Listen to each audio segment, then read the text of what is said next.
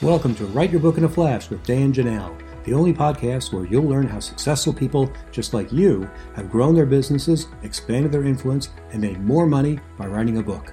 On each episode, you'll learn the inside secrets to help you create a book that can serve as a powerful marketing tool to skyrocket your business. I'm your host, Dan Janelle.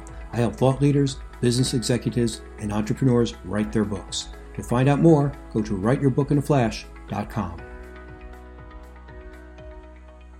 Marketing a book in 2023 is a lot different than marketing a book in previous years. You're going to learn how to take advantage of these changing trends in today's episode. Hi, I'm Dan Janelle. I'm the author of more than a dozen books, including Write Your Book in a Flash. I'm a book coach, developmental editor, and ghostwriter, and no matter where you are in the book writing process, I can help. For more information, go to writeyourbookinaflash.com. Our guest today is David Newman. David is the author of Do It Marketing, Do It Speaking, and his new book, Do It Selling. He's learned a lot over the years, and he's going to share what really works today, and the answers will surprise you. David, you've had a very successful book launch. What have you learned from your book launch? What lessons are there? What's working and what isn't working? So my first two books, the Do It Marketing book and the Do It Speaking book, there were three sort of built-in sources of marketing and getting the word out. And Dan, you know this because you were a contributor to both of those books. So book one and book two, I went to my smart friends, including Dan Janelle, and I said, I would love to get a 1-page, 1.5-page success strategy that relates to marketing in the case of Do It Marketing, or speaking as it relates to Do It Speaking. So we had, in the first book, I think we had 14 of these success strategy sidebars. In the second book, I think we had 16 of these success strategy sidebars. Now, even though I wrote 200 plus pages of the book, as the book was going into pre-production and pre-launch and then the launch, when I would talk to my friends like Dan, I would never refer to either one of those first two books as my book. It was always our book, because 14 contributors or 16 contributors, it truly was our book. So when I said, hey, could you do a quick email out to your list about our book? Who's going to say no to this? Yeah, of course I can, right? So that was built-in marketing. And one of my mantras that I first put in the Do It Marketing book is that people are not tired of hearing from you. They're really not. They're tired of hearing from you about you. So hundreds and hundreds and hundreds of my readers were now introduced to my smart friends, Dan Janelle, Jay Baer, Corey Perlman, all kinds of other fantastic people. Hey, how did you come across my radar? I read your section in David's book. I read your sidebar. I went to your bio. I clicked on the link. This is exactly what I need. I need help with a book. I need help with social media. I need help with whatever that expert happened to be doing. So number one is, as much as I can, I integrate my smart friends.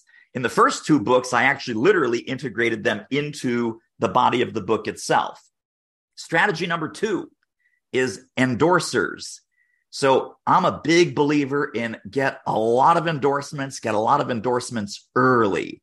So some people I knew well enough where they were both a contributor and an endorser. Some people that so my inner circle, if you look at it as three concentric circles, the inner circle was the book contributors. Second circle, outside of that, is endorsers. So I asked everybody to endorse this book.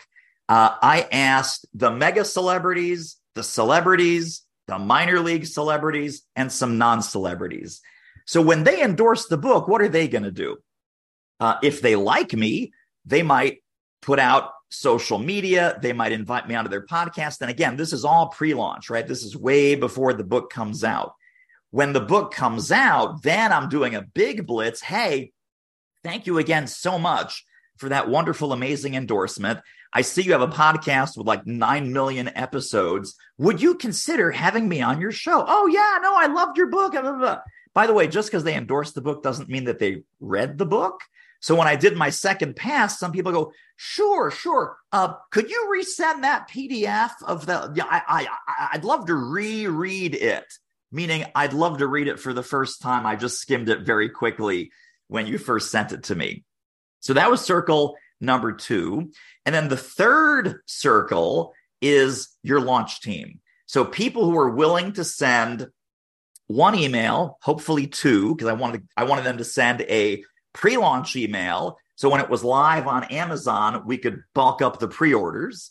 And then when the book is released a couple of months later, then I wanted the launch email. And a number of people said, happy to do it. No problem. Great. Other people said, happy to do it. Can't really send 2. I can send 1. So do you want the pre-launch email or do you want the launch email? The right answer is launch email because, pre-ordering a book, you don't get that instant gratification. Order the book.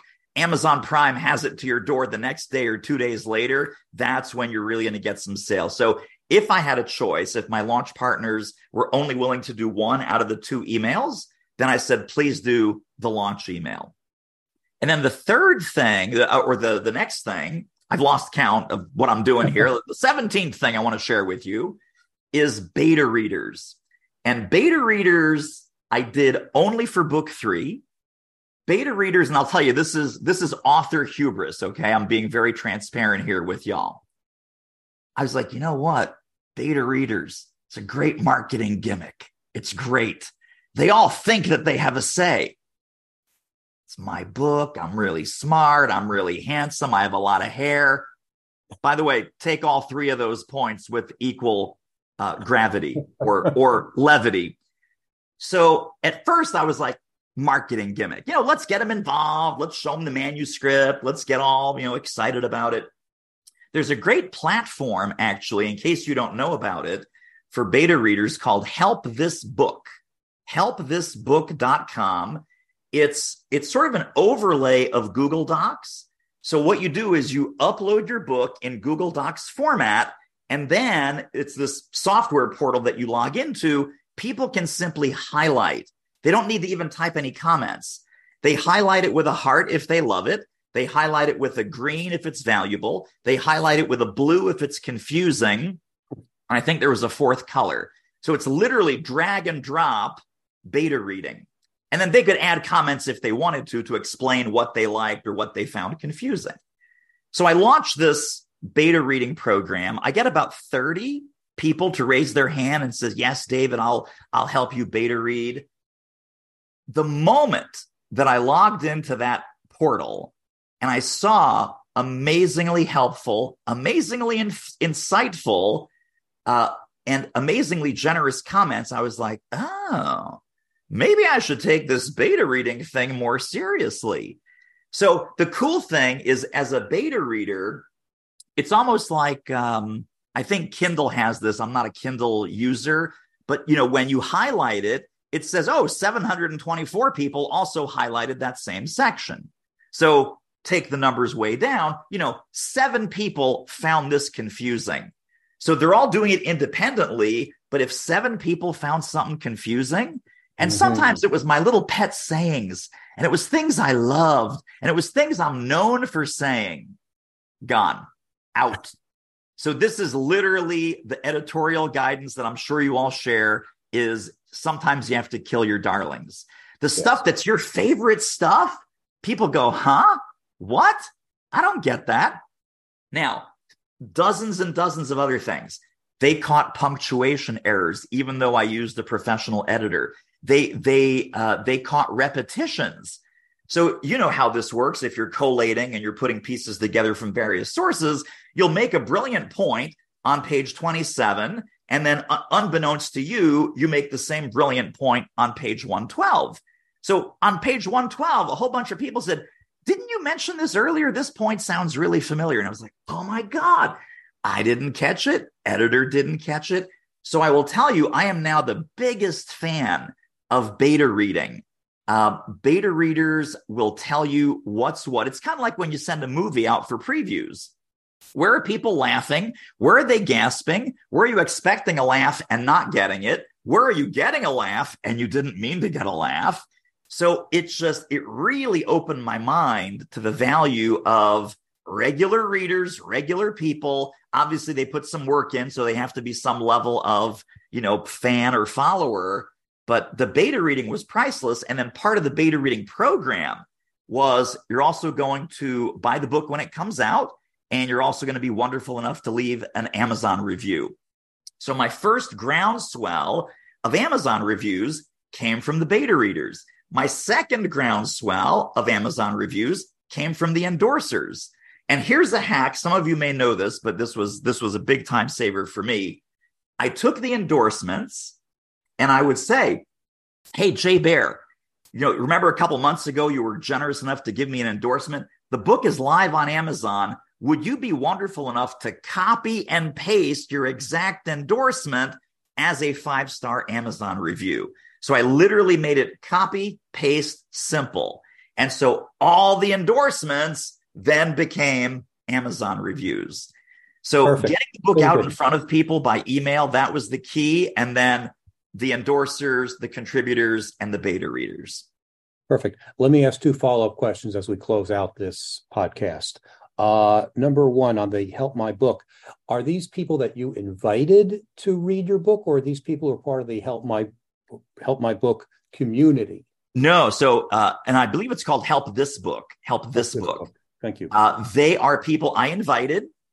So Help This Book, there is no crowdsourcing. There is no tap into some existing people who want to be beta readers for a certain kind of book. So I sent, both on social media and via email, I was like, hey, I'm looking for a small number of beta readers. If you'd be willing to get an early copy of the book and give me your opinions and your feedback, that would be hugely valuable. So I invited like 50 or so, and 30 said yes. And out of the 30, probably half of them were active. Half of them sort of petered out about halfway through. That's natural. But those 15 people that went over the book with a fine-tooth comb, really priceless. Yeah, that would really help a lot of operational issues in beta reading as well, because I find with my clients, like, you send out a copy, how do they respond? Do they use your PDF? Is it use the pens? Do they print it out? It sounds like this would eliminate a lot of those operational issues. And I think the way to look at it is we're truly building an ecosystem around this book. I think a lot of, especially first-time authors, and especially authors who think highly of themselves, like the consultants and the speakers and people like that, the ego-based people, they tackle their business and they probably tackle the world with, I can do this on my own. I don't need anybody. I'm the spotlight. I'm the center of the universe. It's my book. And it's like, wow, that is so limiting. That is so small-minded that if you think that, again, I was there, right, as far as the beta readers. If you think that you can't benefit from beta readers, if you think that, celebrity being relative to the field that they're in, of course, celebrity endorsers don't matter. If you don't want other people's thought leadership baked into your book, I don't think you're going to make it, because that's a very self-centered, one-way data dump kind of relationship. I like building a community or an ecosystem around the book.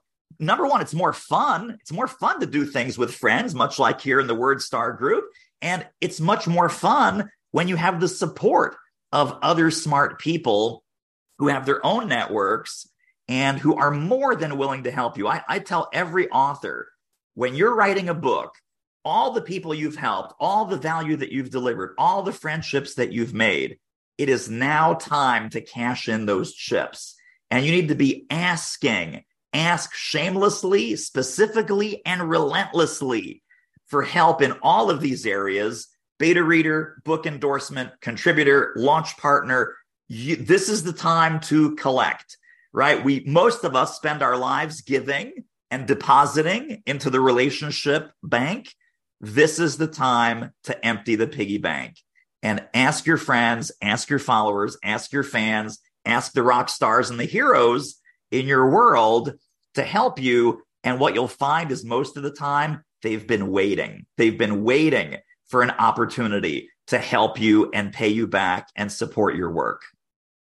Yeah, as one of the contributors, and I put that in air quotes, you might be wondering, this is a fantastic opportunity for the contributors and the endorsers to get publicity for themselves, because my 250 word contribution to David's book is now being read by thousands of people who I otherwise would not be able to reach. Plus, it's in a book, so there's added credibility. And if you look at some of the endorsements from some of the biggest names in publishing, you'll see that a lot of them are pretty much self-promotional. I won't mention Mark Victor Hansen by name, but his endorsements usually go by as the author of the multi-series or mega publishing success, or as a publisher author of more than 40 million books sold in the Chicken Soup for the Soul series. I think that David's topic is an interesting topic.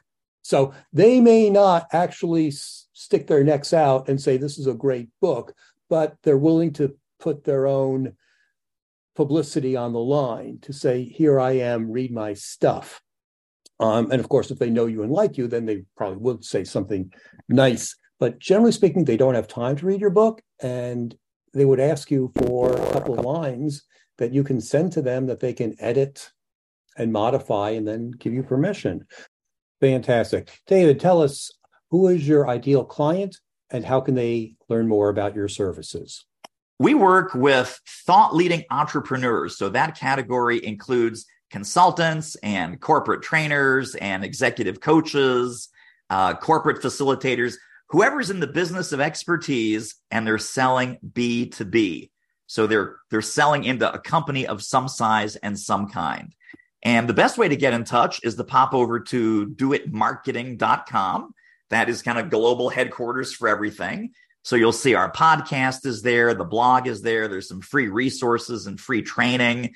And I'll also just drop one more thing in there, which is our Do It Marketing Manifesto. This is a free 37-page PDF, part marketing, part sales, part revenue growth, that you can grab at doitmarketing.com/manifesto. Fantastic. Thanks for sharing such tremendous information. I certainly learned a lot, and I know everyone listening to this podcast and YouTube channel will as well. We're coming up on issue number 200 in our podcast, so check out all the episodes on our YouTube channel. There's a lot of information there to help you write your book in a flash. Thanks for tuning in. Thank you for listening to the Write Your Book in a Flash podcast with Dan Janelle, the only podcast that shows you exactly how people just like you have built their businesses by writing a book. If you'd like to write your book but don't know where to start, you can find great information at writeyourbookinaflash.com. If you're ready to take your next step to write the book that can transform your business, I invite you to schedule a free, no-obligation consulting call with me by going to writeyourbookinaflash.com. We'll be back next week with another insightful interview to help you become a top business leader.